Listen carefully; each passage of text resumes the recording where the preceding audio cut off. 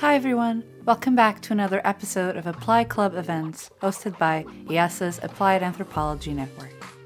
Today we have the pleasure of listening to James Ingram, the founder of LiiV Center and CEO of Splashlight and Telmar, with the topic, Why the World Needs Digital Innovation in Anthropology and Why UNESCO Joined the Riot. We hope you're going to enjoy this episode, and please don't forget to follow us on our diverse channels like Twitter, Facebook, LinkedIn, Slack, and more, which you can find in the show notes.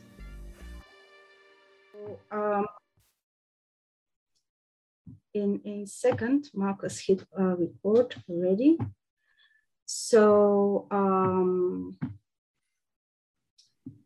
can I get a verbal cue, because now I've kind of lost you, that you can see my screen. Perfect. So as I said, today is a very special event that we have, not only because we have two very special people joining us, but also because we are launching a new Apply Club. And so we are kicking off Apply Club for Innovation and Entrepreneurship. The two usual suspects, of course, Marcus and me, colleagues, but also we're very happy to have Angela Vandenbroek from the US, a co-lead with us. And this is going to be a club especially dedicated to topics around why does innovation and entrepreneurship need anthropologists, what we can offer to that sphere and that practice into that world, but also crucially questions around how do we innovate anthropology and what can innovation teach anthropologists on the other side of that coin and that conversation.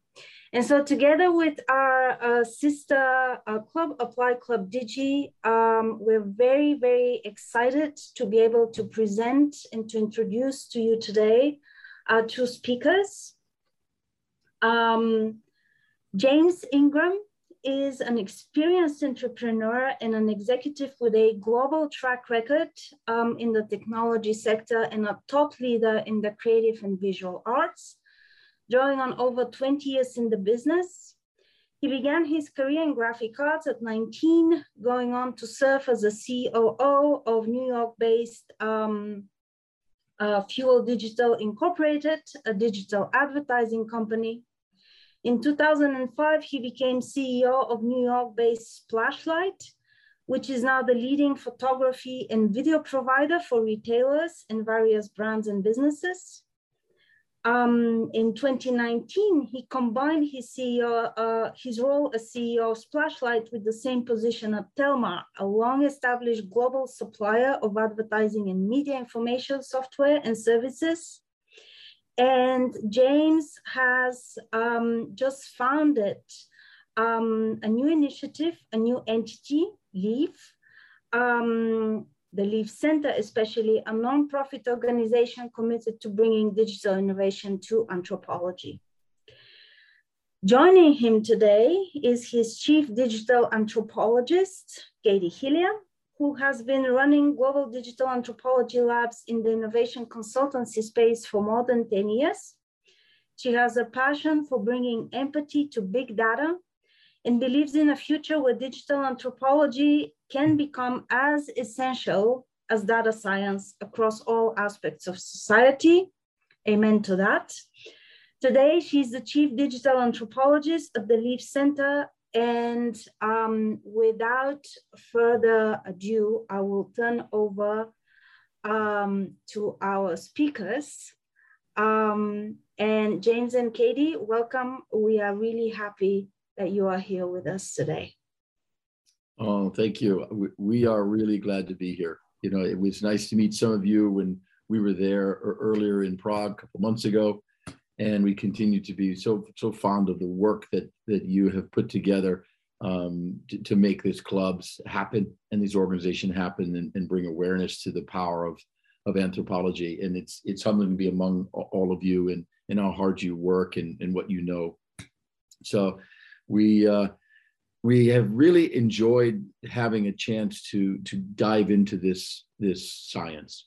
And we wanted today to kind of take you through what we think matters and why we're doing this, and why this global partnership to advance digital innovation in anthropology is so important to really unleash deeper insights into the humanity at the age of this digital disruption we're living in. And it's really caused disruption.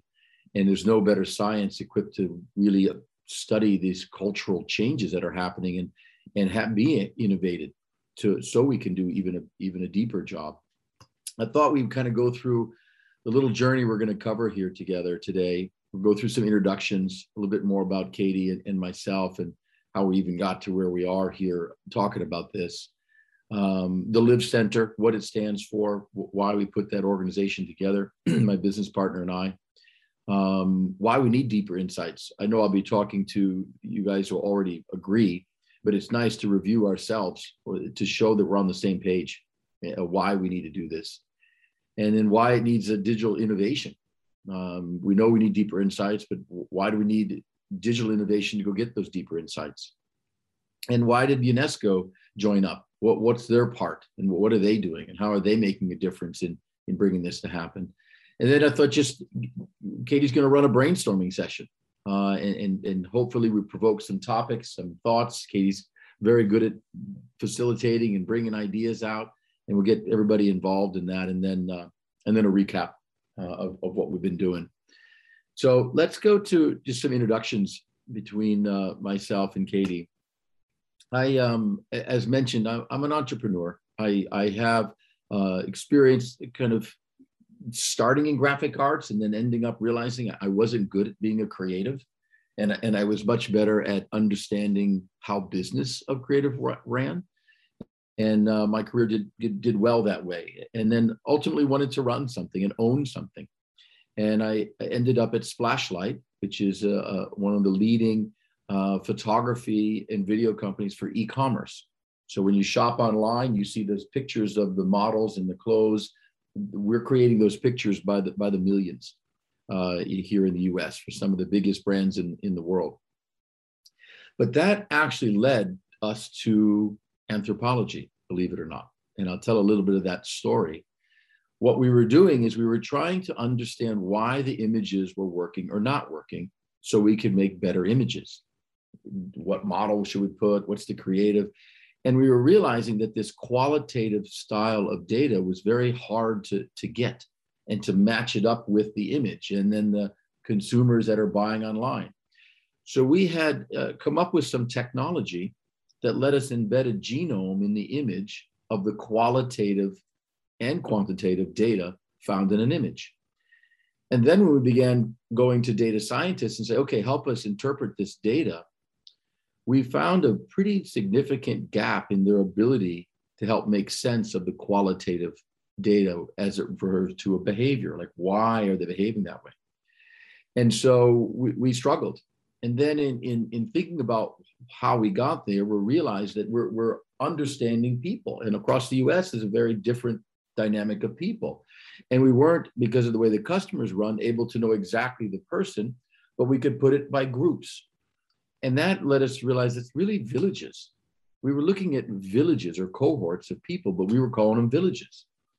And so we're like, okay, well, who studies the behavior of villages? There must be. And we realized, okay, that's anthropologists. They study the culture of villages. And so we said, okay, so digitally, could we make the same comparison?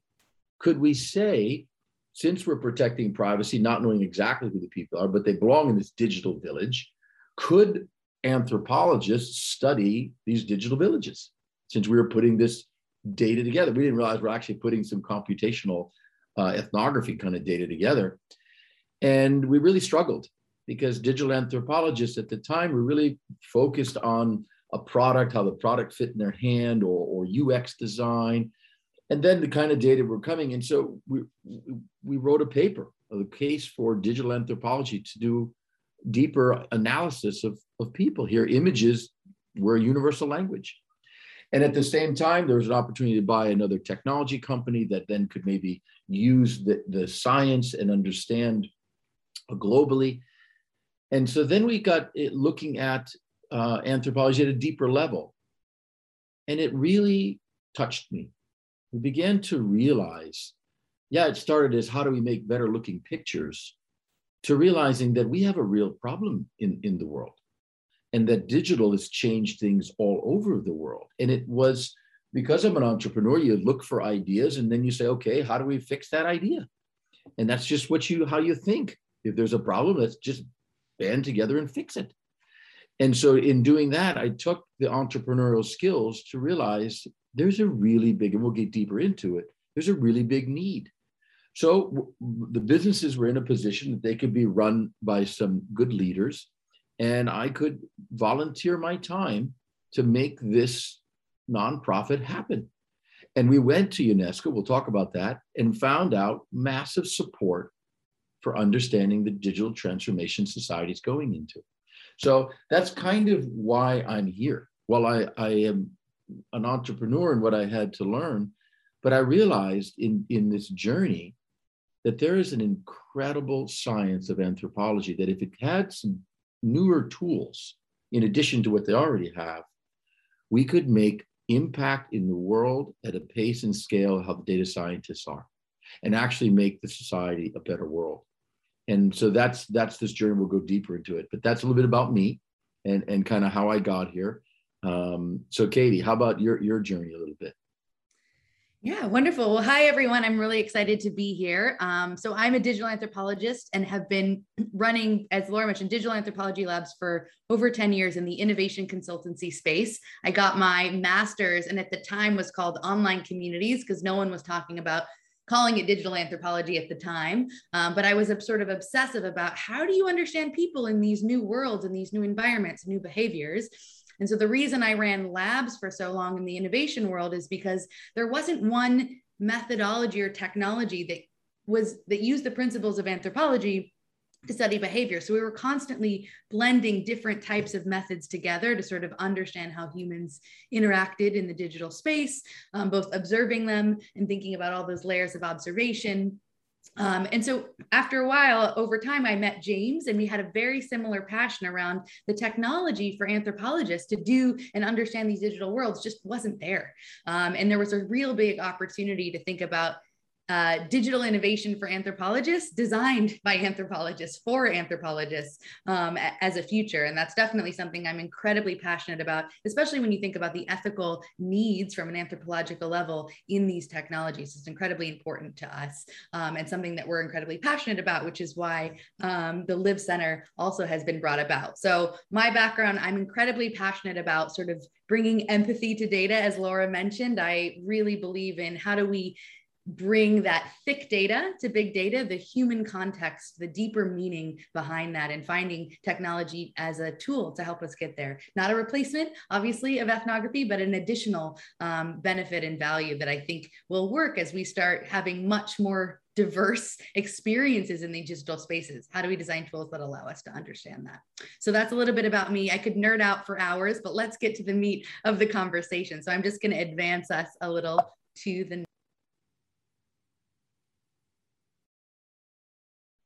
All right, so let's give a little background on the LiiV Center and why we put this vehicle together.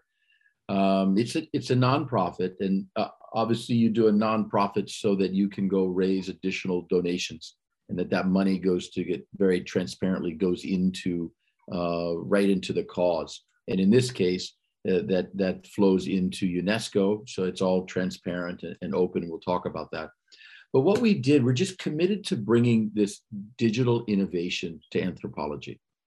And I think what's interesting about this, and I want to make a point, is when we first started doing this, we saw it as digital anthropology.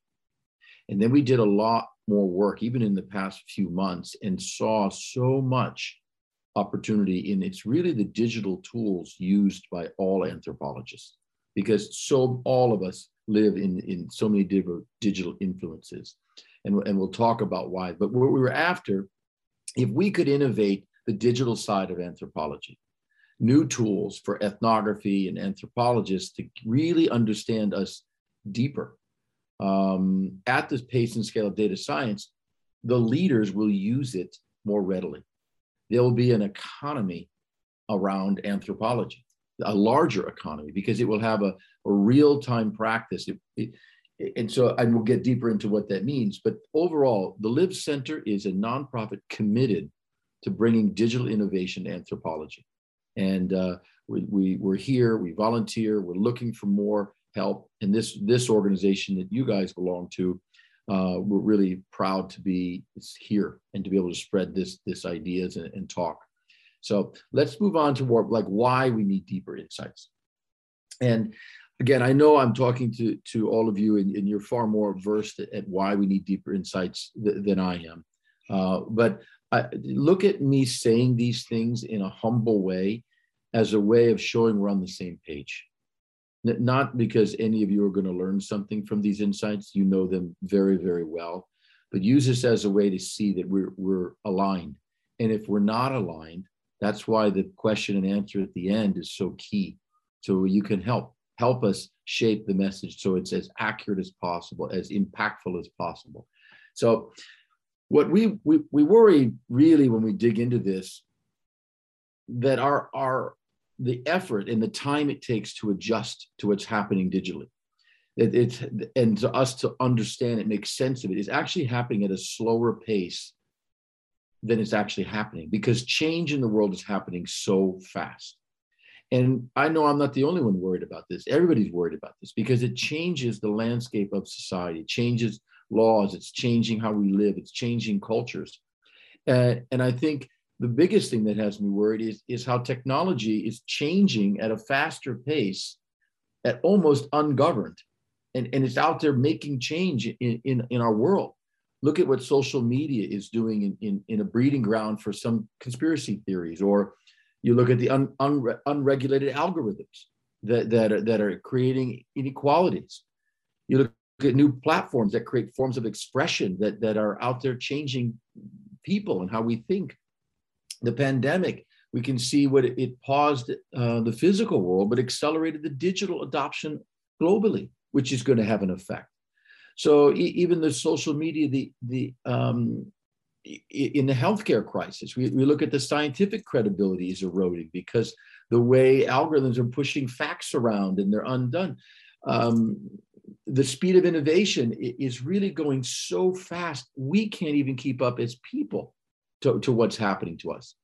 And really it rises and even is being used to change governments, to create movements, good and bad. So all of this disruption, it's stressing the fundamental structures of society. And the science of anthropology has been that steward of analyzing and understanding the changes in society and culture and creating very informative work and using that work to make a difference. So let's go to the next one. But it's changing what it means to be human. Look at the metaverses that are coming out and what it's going to mean to be human and to be in a metaverse and how we're going to operate in there. And there's a whole nother things we can talk about. So while we're investing, these trillions of dollars are being invested in these digital platforms and digital communities and experiences, there's a shockingly small amount being invested into understanding the social dynamics, the cultural identities, the biases these new communities and technologies are creating and changing.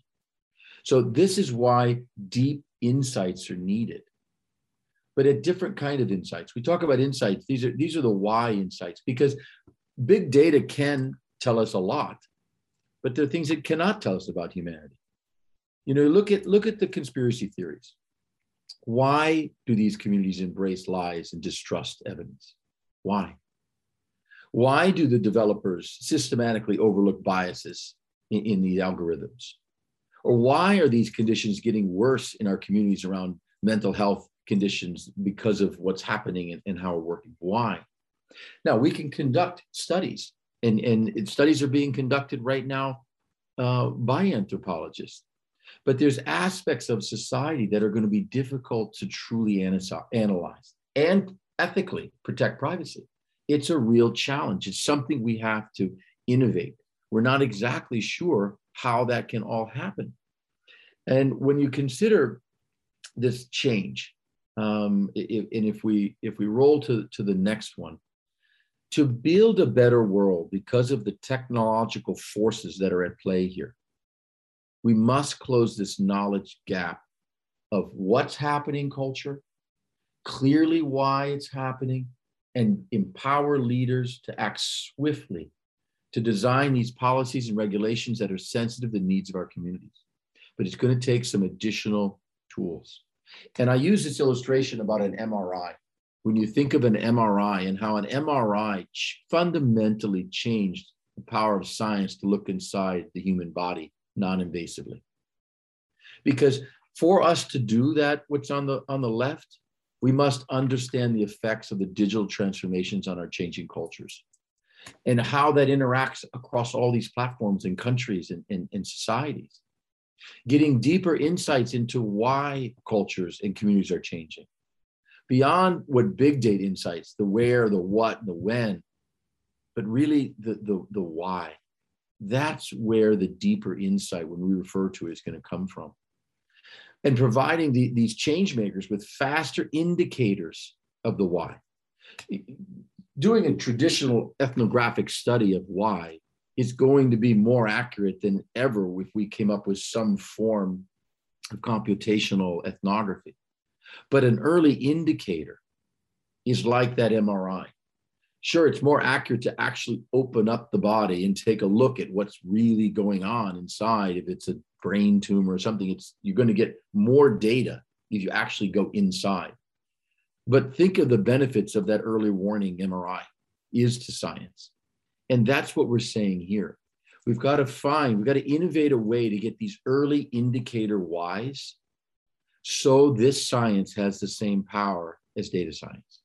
Because when data science identifies something, they can put more resources to understanding it, right?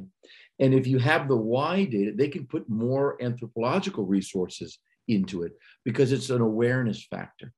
So deep human insights are so key. And I'm blending into why we need the innovation. Because when you think of why can't we just use regular anthropology to study the impact of the tech platforms that are happening or cultural things going on in culture? Because it changes by the minute.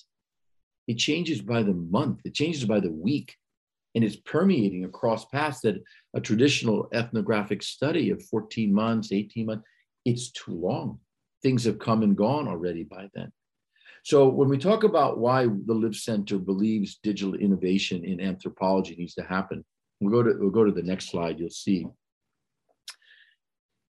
Our global over-reliance on big data creates these enormous ethical blind spots in the needs of our communities. And I don't think anybody on this call is going to argue with that.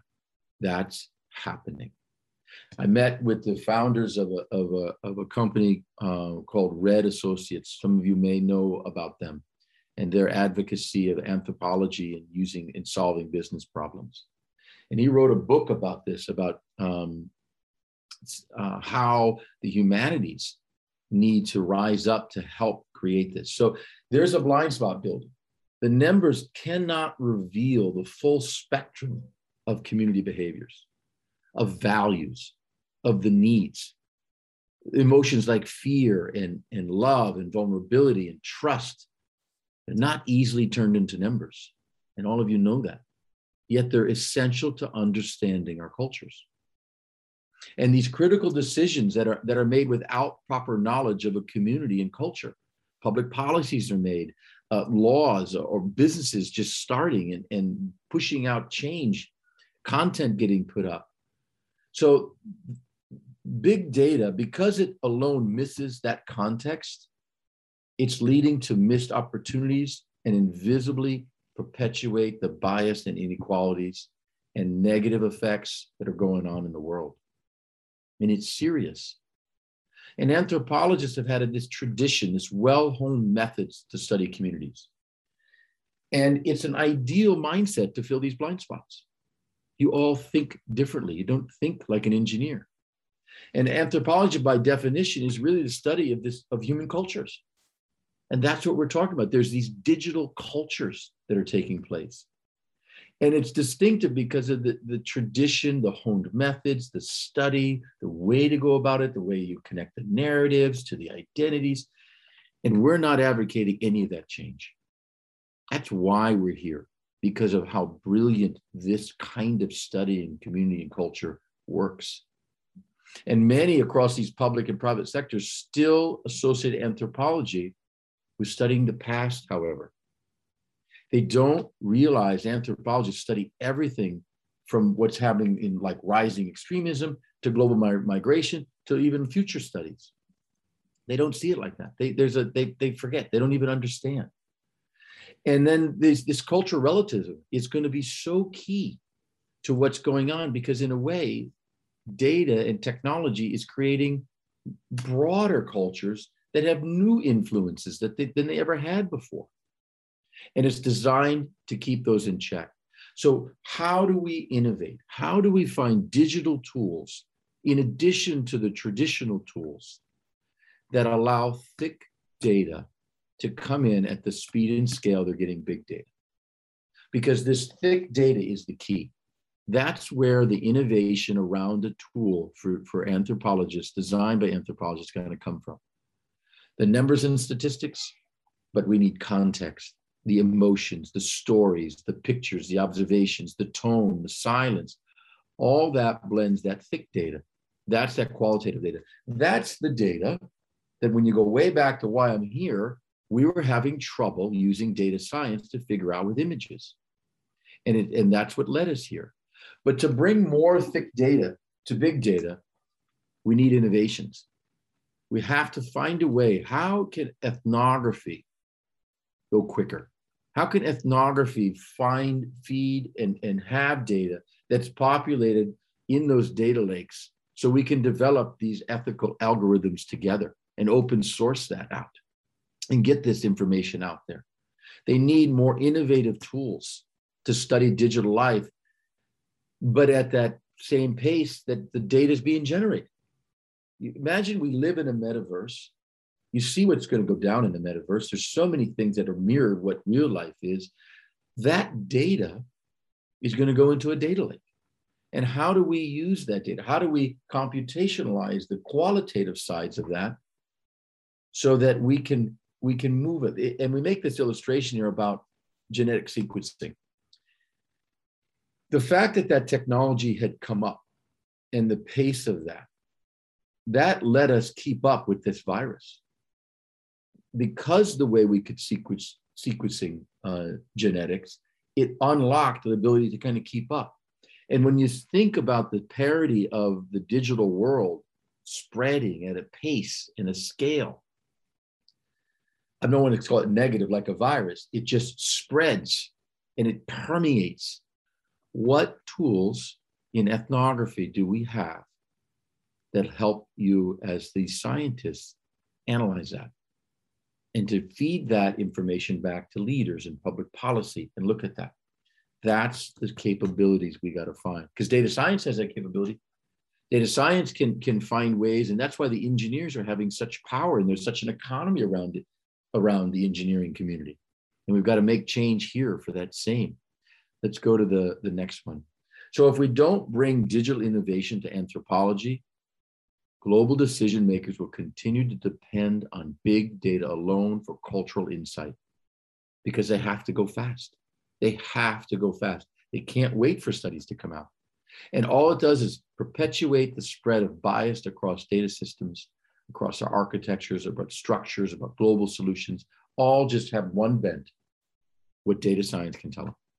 We're not saying data science is bad. We're saying it needs additional data alongside it, that contextualized data.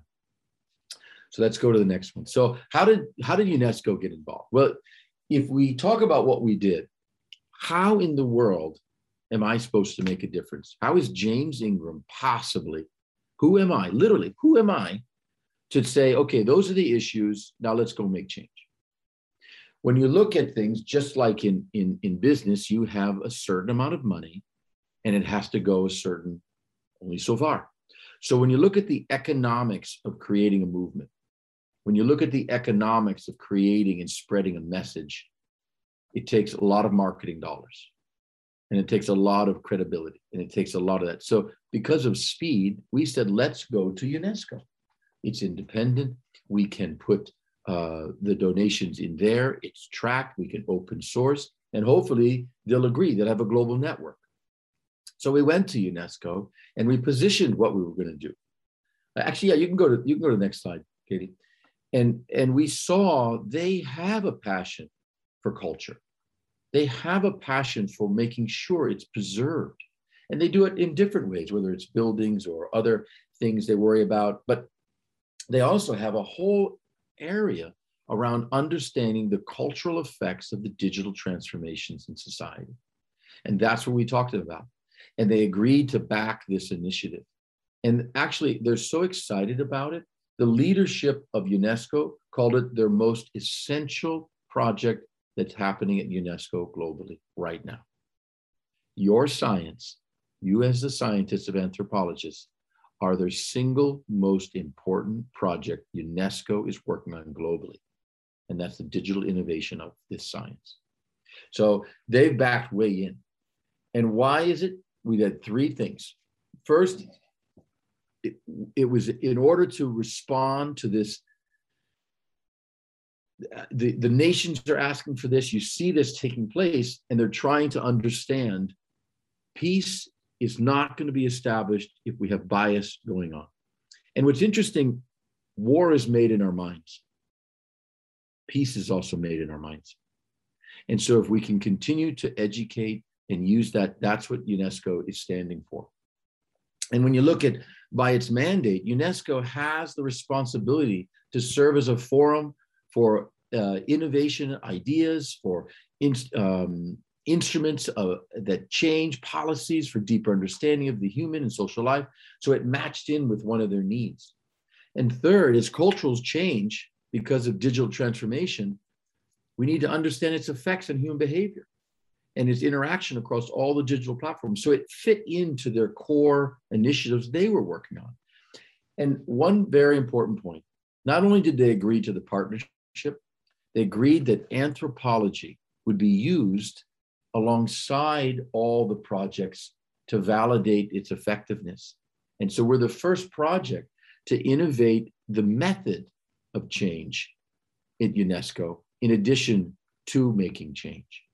And why is that important? Because sometimes UNESCO has a reputation of maybe not being the most innovative, of maybe being a little bureaucratic, or maybe moving a little too slow. So by them humbly saying, okay, we got to innovate, we got to change. They put new leadership there. We're working with Gabriella. There was a video about her when we were there in Prague, and we are innovating. So not only if you help and get involved, are we innovating this science, we're innovating how UNESCO operates. And there's three key things that we're trying to bring through this. Technology tools, we know we talked about that. Academic curriculums, interdisciplinary synergies need to happen. I know it's interesting, a little side story. My daughter just graduated with a degree in computational journalism. So she writes Python code. She's also a humanities and an English major. And it was a struggle for her because she doesn't really like math. But she knew to be a modern day journalist, you need the ability to extract data and write your own Python code and analysis, in addition to traditional journalistic skills. And so the academic curriculum around anthropology needs to be brought into those additional data sciences that are coming in. So as these tools come out, they're equipped to use these tools, they're equipped to understand them. And the third super important thing is global awareness. Like what these clubs are doing, creating awareness around the power of anthropology. We're using the global messages, the global capability of UNESCO to advocate at the highest levels around the world for the power of this science and that what innovation will do. So let's go to the next one. So this was interesting. And we asked this by what if you could, okay? And this is, I guess, why an entrepreneur is here. Entrepreneurs, we believe if anything's possible. Anything is possible. If you put enough effort into it, if you innovate enough, anything is possible. Because inequality has reached unprecedented levels, with more than 70% of the global population living in countries where the wealth gap is growing. And that's scary. And a lot of the wealth concentration is happening because of tech and because of where the data is coming from. And we're not protecting our privacy. And we're using this data without getting paid for concentrating wealth.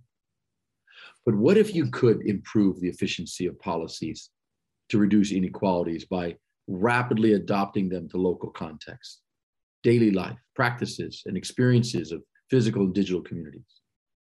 What if you could accelerate the advancement of social programs, communicating in a way that different groups in society will understand and support that because they're sensitive to their emotions and their stories and their myths and their narratives?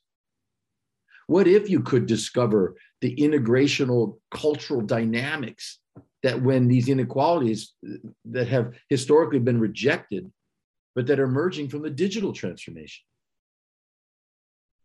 What if you could innovate with public policies aimed directly to address these citizens' needs? With these insights capturing using cutting-edge observation methods that protect our privacy ethically in the digital world, equipping leaders with that ability? Well, I'll tell you, it's possible. And it's possible because we're going to do it together. There is nothing humans can't do if we put our minds to it. And it's time we in this science do it. We can do those things and we can do it quickly. And we're going to unify this global conversation and we're going to accomplish it. I'm telling you, we will do it. And it's going to surprise us all of what happens. So let's go to the next here. So thinking about that, getting stirred up, if we're going to go into any kind of brainstorm here, let's first come to the mindset we're humans, which means anything is possible. We can do it. We just have to put our focus together. So thank you for your time. Thank you for listening to that. I'm going to turn it over to Katie and we'll take it from there.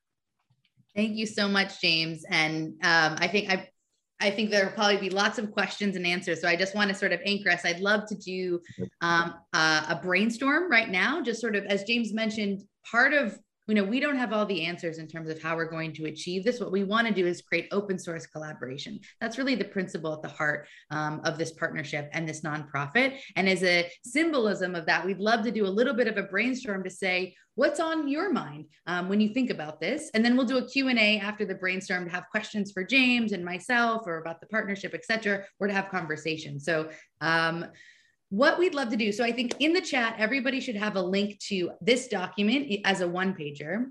What we want to do is take 5 minutes. Everyone take 5 minutes of downtime and think about these 3 questions. And these 3 questions, each of them has a link at the bottom where we can share answers in an open source document so we can sort of share thinking. But the questions related to this conversation are, the first one is, what kind of digital innovation could help applied anthropologists study digital life? As I mentioned earlier, in my previous life, I found that there weren't a lot of technologies designed from the anthropological mindset. And there was a hole in terms of what's missing. So one of the provocative questions, let's say, is if you had this magic wand, what would a new magical technology allow you to do? We don't know what the technology is, but what would you want as an anthropologist to be able to understand about humanity in digital life that isn't as easy to get from some of the everyday digital diary, let's say, methods that we have out there? So the first one is that question. There's a link at the bottom to add your thoughts into a document that we can then talk about. The second question is, obviously, new innovation tools must be designed with strong ethical guidelines. That's a cornerstone of what makes this incredibly important. Ethics needs to be at the heart of anything that anthropologists are going to be using from a technology perspective. So we need to really understand and get inspired by who is doing this really well in the world. Who in the world in terms of ethical tech is really understanding how to protect privacy, how to protect bias or understand bias, and get inspired as a group around what are we seeing around that? Again, because as a group, I think collectively, there'll be more insight around this than as individuals. And there's a link at the bottom to share thoughts in an open source document. And then the third question, is what people or companies or influencers or organizations are already thinking about digital innovation in anthropology when it comes to technology. There are so many people in the world thinking about this in completely different industries in anthropology. There's data scientists thinking about it. There's philosophers thinking about it. They don't even use the same words as we're talking about. But what we want to do is try to unearth the people that are influential in this space and have a conversation and bring them into a larger consortium to really solve this from an innovation perspective. So what I'd like to do, I think it is take the next 5 minutes and download the document in the chat that has all the links and the 3 questions. And we want you to just take 5 minutes of quiet time, think about it. No answers or wrong answer. This is more to spark conversation, land some of your ideas, and we're going to come back together, talk about it, and then do a Q&A at the end. Okay. I thought we could just jump in now. I know not everyone's not done, but I thought we would just keep the energy flowing. That was just a starter direction. But I wanted to just open it up. I know we have a large group, and I know breakouts are usually common, but we kind of organize this around a larger group discussion. So I just wanted to open it up to everyone in the club around, the first question around what kind of digital innovation could help you study digital life today, and any ideas or thoughts on that, just to sort of spark a conversation. What are you using that you love? What would you invent if you could? Or anything they wish they would be able to do. It doesn't actually have to be an idea, but what would you like to be able to understand that is difficult right now in a digital space? Yep. I see a hand raised. Hi. Hi, everyone. Hi. Well, first of all, I'm just going to say that I'm an engineer, and I'm also an anthropologist. So when James said that you don't think as engineers, I was like kind of laughing to myself, because I think, in fact, the actual way of thinking is very similar. So that's something that I think it needs to be broken, like all these discipline barriers between different disciplines. And this is the first thing, and this is also related to the question, because I don't think that let's say that the disconnected behavior is unrelated to the digital behavior. In fact, I just got my PhD, and before that, during my PhD, I went to Argentina, and it was just before the pandemic, and it was very interesting because I didn't believe that Argentina was a country with so many people, let's say, believing in paranoid conspiracies and all these kind of things. So, and this is important because maybe in Mexico it's the same thing.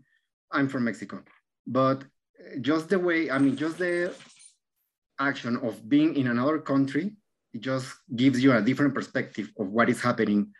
And so for me, it was very interesting because when the pandemic began, even my professors in Argentina were like posting like things like, I cannot believe that Argentinians are believing this kind of false narratives and all these kind of things.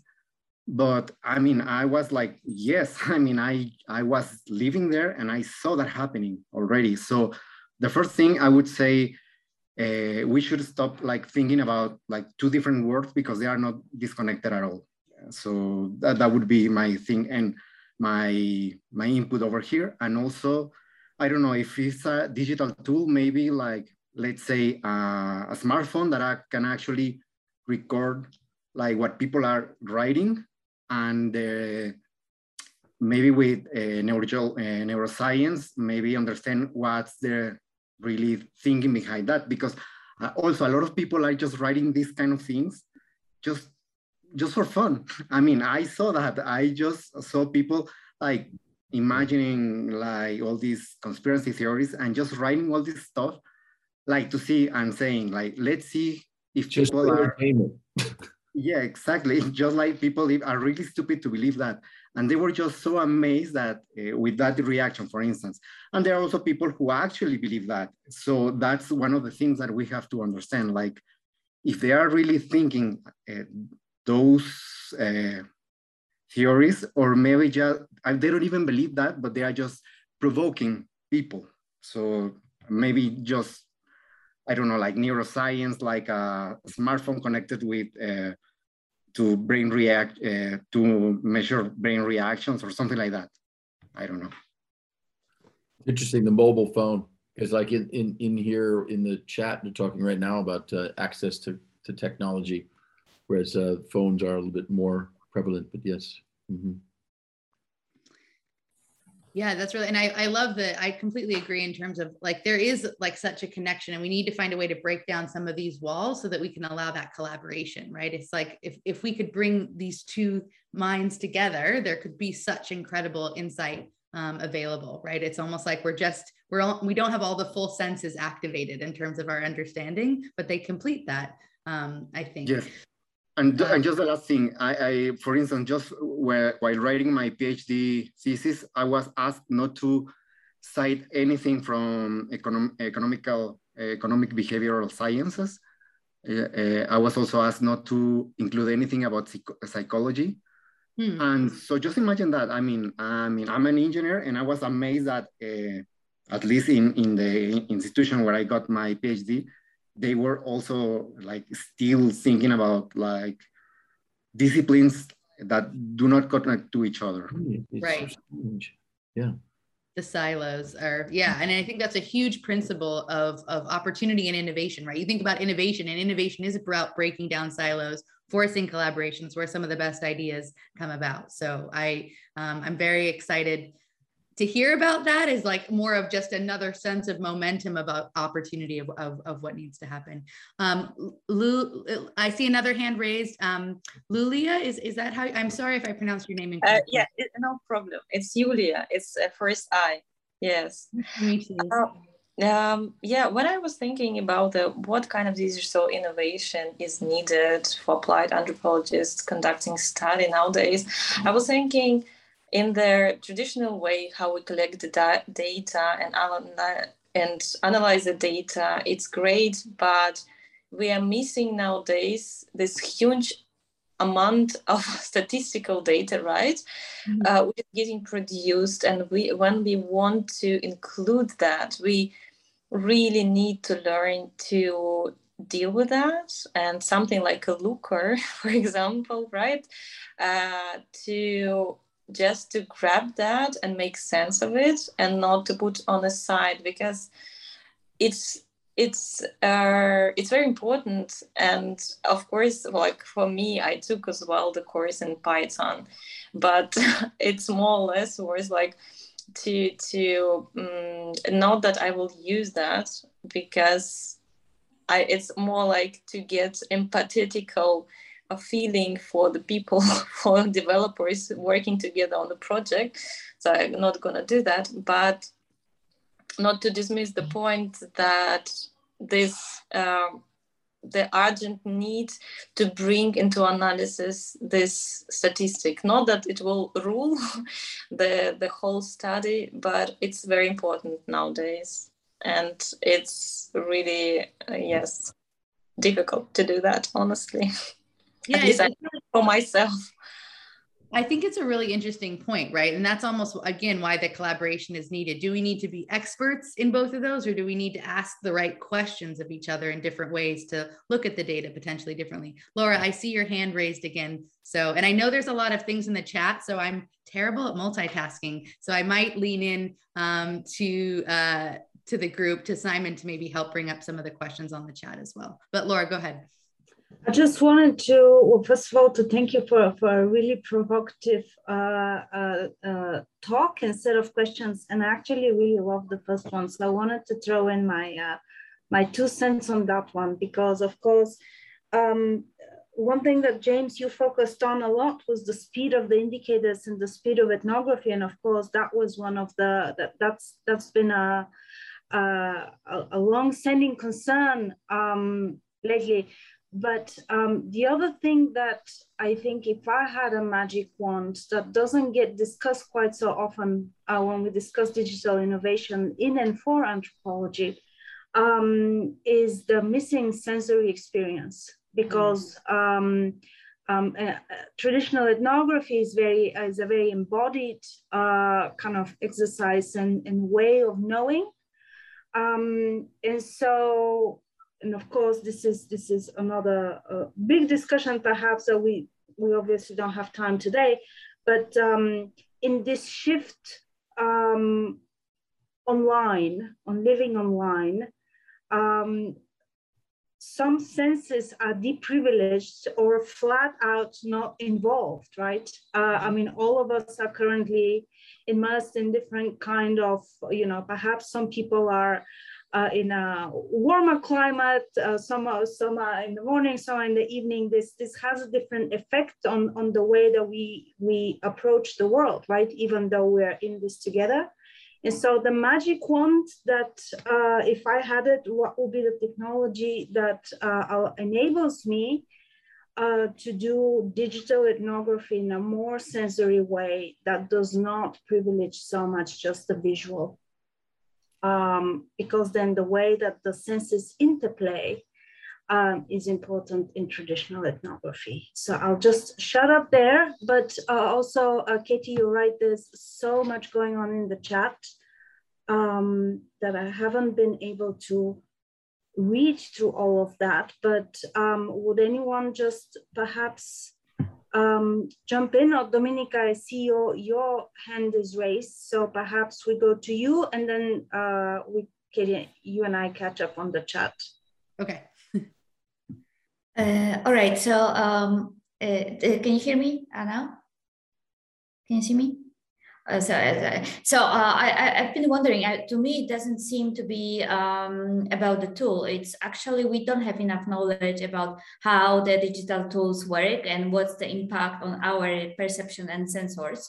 So if when we conduct digital research, we consider the tools we use and the technology we use as transparent. So when we speak now, we don't usually think that this is mediatized. And I don't think that there is enough knowledge about how the video, how the sound works and how it works on our perception. So to me, it wouldn't be about what tools we use, but about more research on how we interact with each other digitally and how what are the biases in digital contact. I think that's a really good point. And I think on some level, that's sort of the separation, is sort of understanding the interactions and the digital space and how people are operating and cultures are changing. And then the digital tool is just the interface to get more of those lenses, right? Because right now we don't have enough insight into studying that, right? Or it's difficult, or it takes a long time. So I think it's almost two sides. They influence each other, in my mind. I don't know, James, do you have any other thoughts on that? Yeah, I think what we're saying, what we're concerned about, there's the traditional style of studies and what needs to be studied. It needs to continue. Anthropology doesn't necessarily need to be innovated to study just some of the things that are going on in the world. It continues to do an incredible job of that. What we're saying is there's certain behaviors among leaders of making decisions without this kind of data in an early warning case. There's situations where technology is changing cultures. And it's not necessarily about how the physical world's touching the digital world, but in the digital world, in it. The digital native, so to speak. You kind of become a different persona in there.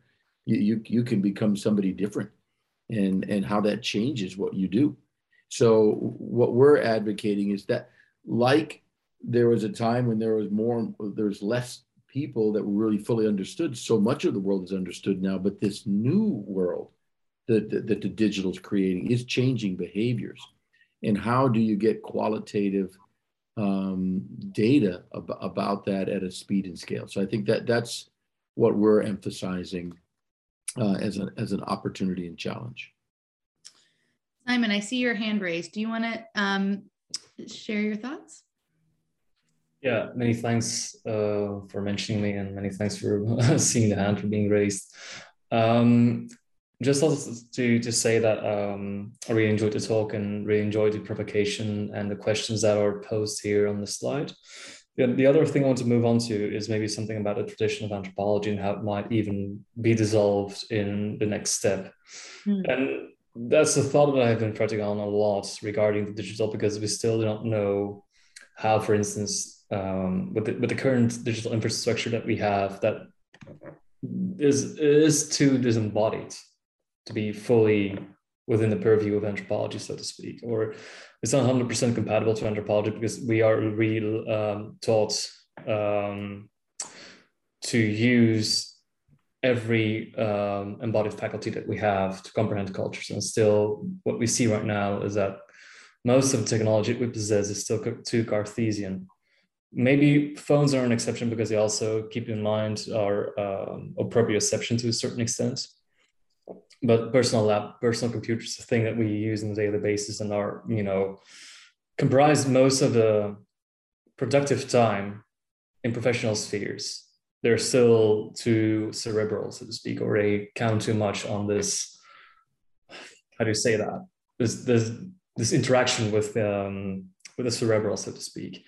So then I wonder, is anthropology in that sense, if technology is not to move along, is it just going to disappear, or no, maybe it could just come to dissolve, as maybe I'm not going to make any comparisons, but isn't just going to be a means to further go into certain avenues of research, to set up lines of inquiry and to ask the right questions? That's what I wonder. So will it be just a method? Will it be a tradition, and will the discipline just disappear? It's interesting. One thing, Katie, if I could add to that line of reasoning is something that we've been thinking about, we've been talking about. And the reason we talk about it is we watch what's happening in data science. Data science, there's tools now that are allowing non-data scientists to do data science work. It's automated. So you have professionals that are doing data science. And what we were realizing, we were talking about this, Katie talks about this often, is that the tools that are going to get innovated, it's like a surgeon. He's not a radiologist, but he uses the MRIs too. He looks at them too. He's not a trained radiologist. Many times he'll say, okay, well, we've got to defer to the radiologist for something specific. There will probably be innovative tools that are made that allow people who are not anthropologists to do anthropology in a way, because of the kind of tools that are going to come out. I just watching what happened in data science, we're seeing that that's what technology tends to do. Yeah. And I mean, I also, I think the private sector for a long time has been taking some of the methods of anthropology and applying them right into private sector work, from an ethnography to an interview. And I don't have a perfect answer because I can't see into the future, let's say, but I think, it's interesting to think about what it means to be an anthropologist, right, in the future, and whether it's something that can be adaptive and opened up to more people or more interpretations, from a technology or from a tool perspective, let's say, to a method perspective. I think it's a provocative question, right? Is there a line? Do we create a line? Does it become something else? It's an interesting to think about how that might evolve. Yes, but do you think that there's something such a just digital life?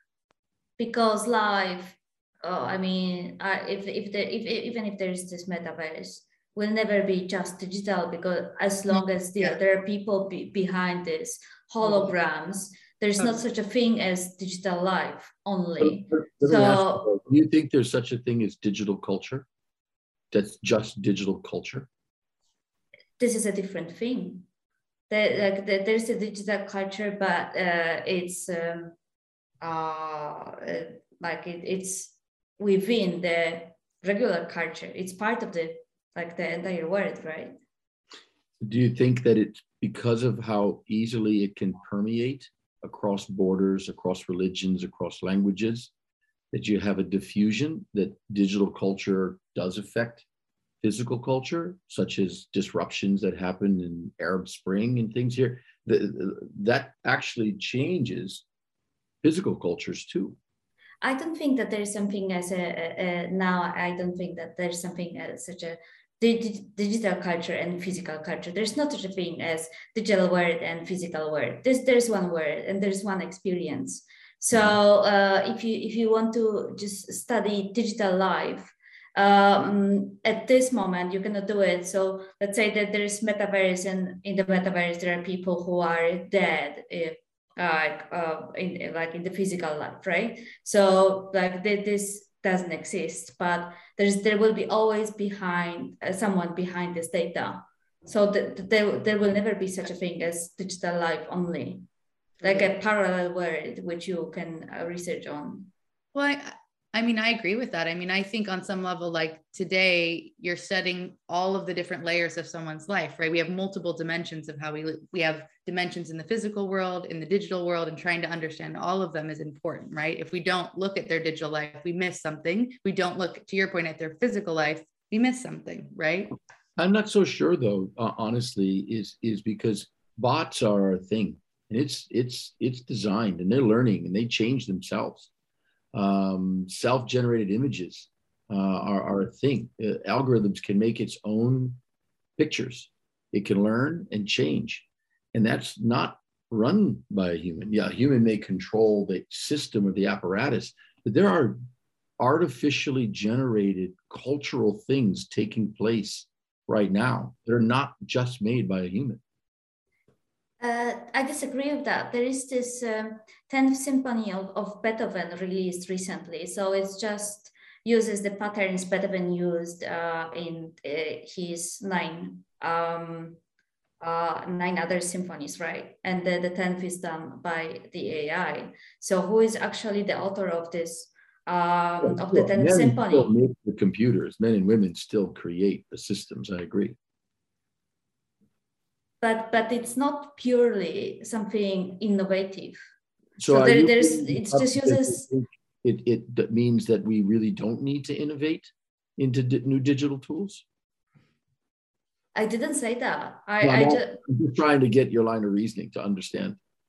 No, my line of reasoning is that when you ask that how do we research on the digital life, what do you mean? So what do you mean? Do you mean that we research on what exactly? Can you give me an example of the existing digital life? I think it's about the scale. You could interview a person, you could talk to a person, and you could go through it at just talking to a few group of people, like a focus group. But the thing that's happening is you could watch behaviors online, and data science watches those behaviors, the where, what, and when happened, and are making assumptions. And then new things are happening because of that at a rapid pace. But they're leaving out the why data. So what I'm saying is, yes, you could study it in an offline way, but it doesn't permeate at the speed that data science is creating data. And that's where there's an inherent bias by leaders to overly rely on what data science is generating. We're not advocating that computational ethnography is going to be better than ethnography. Not at all. At all are we saying it will be better. We're saying it's in addition. And I think we sometimes hit this where people think we're saying ethnography is failing, or ethnography is not doing a good job, or ethnography won't be as good as the digital version. We're not saying that at all. We're saying it's in addition, because you need that scale. If I've got to try to measure something happening around the globe, and I need to get an answer in 3 hours, it's really hard to do an ethnographic study to get a precursor to why it's happening. It's very hard. But data science in 3 hours could give you when it's happening, where it's happening, predict if it's going to happen again. But the leader doesn't get the why. There's no predictor of the why. So that's what we're advocating. Yes, but the difference between anthropology and data science or statistics is that statistics looks for repetitive patterns and gives the equal significance to each element. And anthropology gives different meaning to each element, so not patterns are equal. And that's in the eye of the anthropologist, of the observer, what is significant. Yeah. I mean, I think that this is exactly what we want to explore, right? Mm-hmm. Like in the partnership. I think one of the things that we don't have the answers. What we need to do is start asking these questions and exploring where it goes, because these are the questions that are really important to better understand. But we're coming at this as a way of saying, let's have these discussions. Let's think about what that could be. Can you put the slide up that shows data science and because I'm going to ask Dominika something, and I think I'm sorry, I didn't mean to this discussion to be so big, but no, here. Now look at here. You're right. Data science analyzes scale, right? Numbers and statistics. Imagine if a certain amount of data about observations, tone, silence, stories was available also on the left, so you could look at it at scale. So you could do your statistical analysis. How many felt fear? How many felt it like this? What was their indicators? So by taking by taking the thick data and computationalizing it, you allow, yes, data science will do its work by grouping it, parsing it, noise from signal, and you get early warning. So you still need ethnography to go get this, but how do we get it in so that you can look at it at scale? I just want to make sure, I know there's a couple people with their hands up, so I just want to make sure we get that covered. I know, Marcus, do you want to jump in here? Sure. I mean, I really like the discussion because it shows one key element of what you try to achieve, I think, is that you are adding this thickness, right? Or contextuality or whatever you call it. And Laura said it's about sensory data and actually being there and embodying it. Others say it's maybe about kind of the digital representations that we have online of our actual real world, if you call it like that, if you actually want to differentiate. I think what we as anthropologists are good in and what differentiates us from a data scientist or a statistician, for example, is that we actually bring in this contextual understanding, right? We are there, we understand the context, and based on that and our understanding of social theory, for example, we are able to interpret the data that we see. So when you say now, how can we digitally innovate to get this thickness onto otherwise, let's say, quantitative shallow data, the question that naturally arises, and this is exactly what we see in this discussion, is the digital tool actually the solution to understand the thickness, or does it need the human to understand this thickness and be then able to interpret what the data means?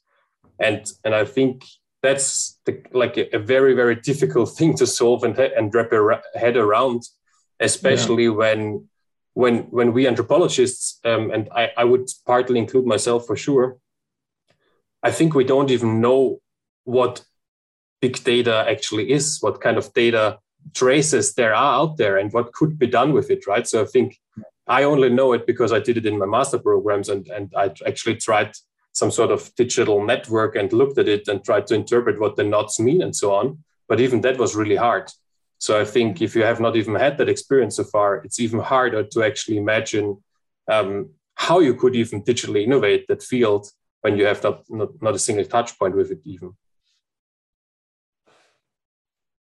Yeah, I think that's a really interesting point. And I mean, I think that's the thing that we need to think about more, right? Is what does that look like? And where is the line between bringing a person in to work with that thick data and sort of how is it being coded and interpreted? And I think also that we don't understand a lot around what's going on when we think about thick data at scale. What does that even mean, right? I think it's an area for exploration. I see a couple hands up and I just want to make sure we get to everybody, because I think what's great about this, it's raising lots of questions and areas to explore is exactly what we want to hear. So thank you so much for raising your hand. So I'm going to go back to, I see Terioska, am I pronouncing your name correctly? Sorry, if not, hi. Yes, but I think Simon was first. I don't know. Oh, Simon, sorry. Simon, go first.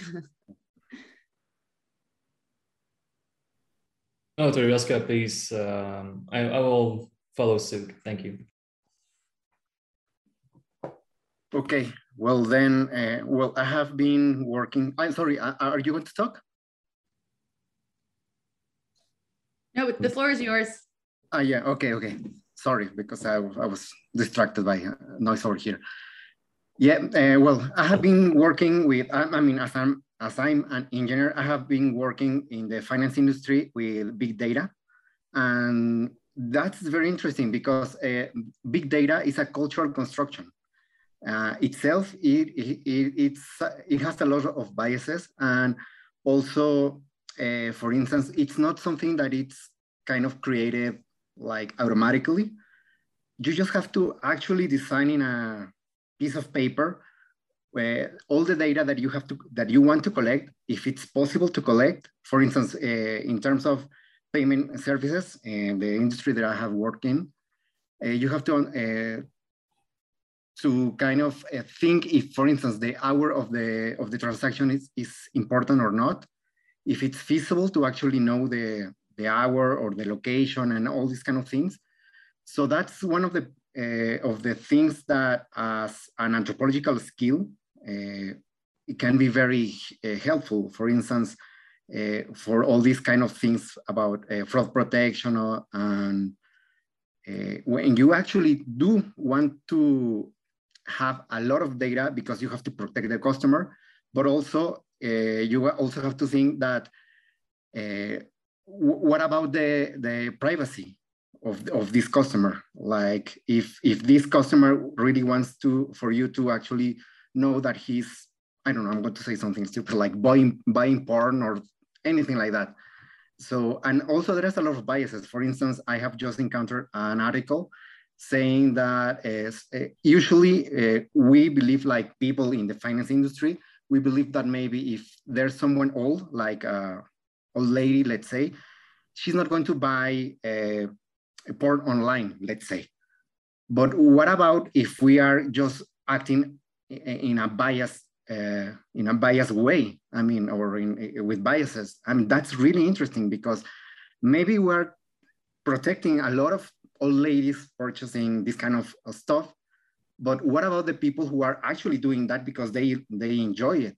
And that's really interesting because sometimes when you don't want to have biases, you actually are, I mean, sorry, when you are actually trying to protect also customers, you are also working with biases. So that's interesting. So that's why I would say that it's really important to have the anthropological skills, get into the big data, and that's it.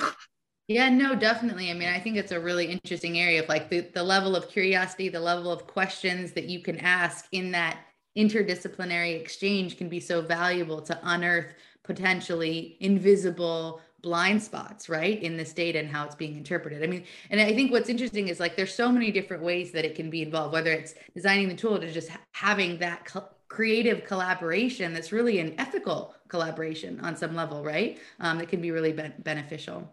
Simon, I'm going to let you have your hand up still, so I'm going to let you jump in. I know we're short on time, everyone, so I think we can open it up. I just want to pause and open it up. Simon, I'm going to let you go, but to general questions, because I want to make sure that we cover that as well. But Simon, you take the lead. Just a very short statement. So what we see is an entanglement of two existential planes, both digital and both the virtual and the physical. Understanding these across disciplines actually requires a new form of universality. So the transdisciplinary ideal seems more urgent than ever. And following up on the discussions in the chat, there could be that accessibility is a new obligation of politics and of policy. That's the only thing I wanted to comment upon. So it's a very brief thing that I just printed on. Okay, I'm so sorry. I'm a little bit behind on the chat because I'm terrible at multitasking. So I appreciate you raising that. Does anybody else want to weigh in or weigh in? If you've spoken on the chat, please jump into the conversation as well, and forgive my lack of multitasking. So, or Laura and Marcus, if you want to highlight some things. There was can you hear me? Yes. there was a very interesting exchange in the chat around sharing technology and the ethical implications of initiating something and introducing technology in places that were not there already in the beginning. So I don't know if those of you who were part of that exchange in the chat wanted to say something about that. Just an invitation, because I do think that the question around the ethical implications of intervening are also very important, obviously. So, does anybody want to weigh in? Or perhaps the moment is past. Okay. That's okay. Any sort of general questions around this? I think one of the things that we wanted to sort of clarify, like we're in the beginning, we're in an exploration question phase versus an answer phase, right? This is about trying to understand, bring people together to answer questions or to ask questions of each other and think about where we want to go. So we would love any of your thoughts or questions around this, things that come top of mind. We're not going to have all the answers, but I think it's really interesting to hear where your perspectives are before, for this time. I have one, but it's I wanted to wait if somebody else wants to jump in. If not, I'm going to raise it. It's a tricky one, I think. It's kind of leading back to stuff like Cambridge Analytica and what happened there, right? Because you're saying you want to make it open source, right? And that means that it could, let's say you come up with a strong tool in the end after a few years that's open source, or is it just a knowledge? I don't know, but how do we prevent also that this kind of understanding that we can create is used for the wrong reasons, right? Because you will understand so much with it potentially in the future and will potentially also be able to manipulate in a way that has happened in the past. Is something happening there on this front as well with the UNESCO collaboration? It's definitely our topic. I think it's important that when we come together, we solve that. I have some personal theories around it. I think that there's going to need to be some technologies that are developed that mean you don't have to put all the data together to find out the analysis. I think it could be, there needs to be some theories done around keeping the Y data and the quantitative, qualitative separated. And you learn from it, but maybe your qualitative data always stays on your phone. I think we got to postulate out there what are the key things. And that's why we want to solve it. It's not us solving it. It's putting all the smartest minds around the world together to solve it in an ethical way, in a way that reduces the chances that nothing's impossible, but that really we tried to prevent it from being weaponized. We really looked at how do you make it difficult for it to get misused. And so for sure, 100% part of the initiatives is around the ethics and how do we build this and think about this as a science that looks at the dark side of what could happen too, and think ahead about that. Cool, thanks. Glad to hear. Of course. Anyone else? I know I want to just applaud everyone who stayed on for the full 90 minutes. First of all, that is incredible. And thank you for your time. And we're just so excited to start this conversation, start a collaborative discussion with everyone. I'm going to feel free to jump in if you have any additional thoughts or questions or perspectives.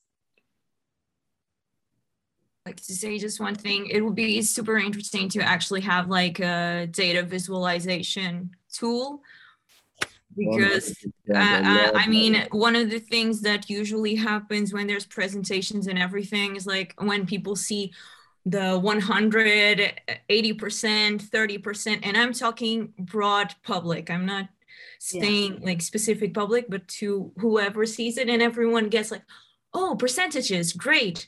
I'm going to pay attention to this because this is important. And then when you say like you have quotes of someone, everyone is like looking, okay, now I have to read this. So it would be super interesting to actually find a tool that could give us like what supposedly data science has as data visualization tools. So this is just that is one of the big initiatives. We think that some of the reason data science has accelerated is the technologies around visualization capabilities. That same data in an Excel sheet, a business leader is not going to read it either. They're just not going to read it. But if it shows up in some beautiful graphs and you can clearly see the indicator, you know what? I can make application of that rapidly. And some of these reports that come out of the scientific field are very challenging to digest and to make impact quickly. And so they get ignored or not read. So data visualization for qualitative sciences, I think, is going to be essential as a key component for this to have success at scale. Great point. And I see a new question on the chat. I've caught up a little bit. And Carolyn has said, do you think sometimes the quantified data overshadows the importance of context? What about keeping the humanity in human interest issues? I think, obviously, I do think that quantified data is overshadowing context. That's exactly what, in my mind, is missing. And I think to the point Silvana just made, I think sometimes people don't value the level of context to the same level and aren't taking the time to interpret it and integrate it into decision making at the same speed. And so what we need to do from an ethical perspective is bring both of those seats at the table for that. So James, I see you're about to oh yeah, okay. So yeah, I think that that's really important if I understood your question correctly. So anything else? Oh, I see one more question. I know we're 2 minutes away, everyone. So from Marissa about ethics, and my question is, on the other hand, what happens if the process is developed by other minds and to ethically avoid this bad use is avoided to foresee it? I'm not sure I completely understand the question. I'm so sorry because I'm reading live. Marissa, are you still on the call? Do you mind bringing it up? Yeah, I'm not an anthropologist, I'm an architect, and I'm curious because many things are happening right now, and I'm totally agree about the worry if you develop a tool that is out of the control. But my question is the other. What if other people are developing this tool and we are doing nothing to prevent that? I agree with that. I agree with that. Someone's going to do this. It's too important to solve getting Y data faster. So why not this community doing it? Why not this scientific? Why not making it? Because if someone does it by themselves, they're going to keep that for their own financial advantage. Think of Linux. Think of how Linux was created and gifted out, and it democratized that tech and let other people, obviously they build it themselves, do it. But Linux is probably a reality of what we're talking about here. We need this kind of text to be like a Linux. Get it out there, the community put it out there, give everybody that advantage of using these tools. There'll be an economy, there'll be businesses that take it and make it look prettier and work easier, and this button does it, and this one doesn't. But that's normal, and let that economy grow. It creates jobs, it creates opportunity. But we got to get that seed of it started in the right direction, where ethics were thought about, where you did enable it designed by anthropologists for anthropologists. It kind of like a Linux style, what we're thinking. Yeah, for me, sorry, again, for me, one thing is freaking me out is this metaverse things, you know? I'm working more in the office now, in the world of office, and everything is running crazy. And what we see is the lack of humanity, and we are all paying of that. And now we want to develop a metaverse and no one is caring. And I feel like, what happened here? Right. Where are the anthropologists? Yeah, where are they? Yeah, I think that's a really good point. Well, we are 1 minute over time, and I want to be thoughtful to everybody's time on this. So I don't know if we want to hand it back over to Laura and Marcus to close it out. Well, I think it's we've had a fantastic exchange and very vibrant one, and it's a testament to just how important both the LiiV endeavor is, and the conversations and the thought leadership that you are starting. The fact that we, usually there's a towards the end of those calls, there's very few people left, but we're a steady, solid 30 people.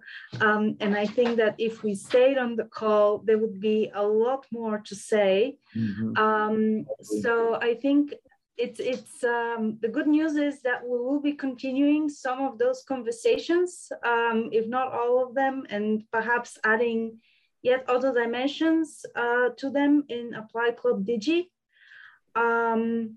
So I'm gonna just tease that a little bit. I'm not gonna reveal too much, but keep an eye on that space.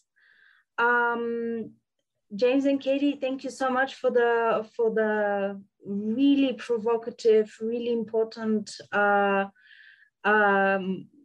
impulse that you've given us.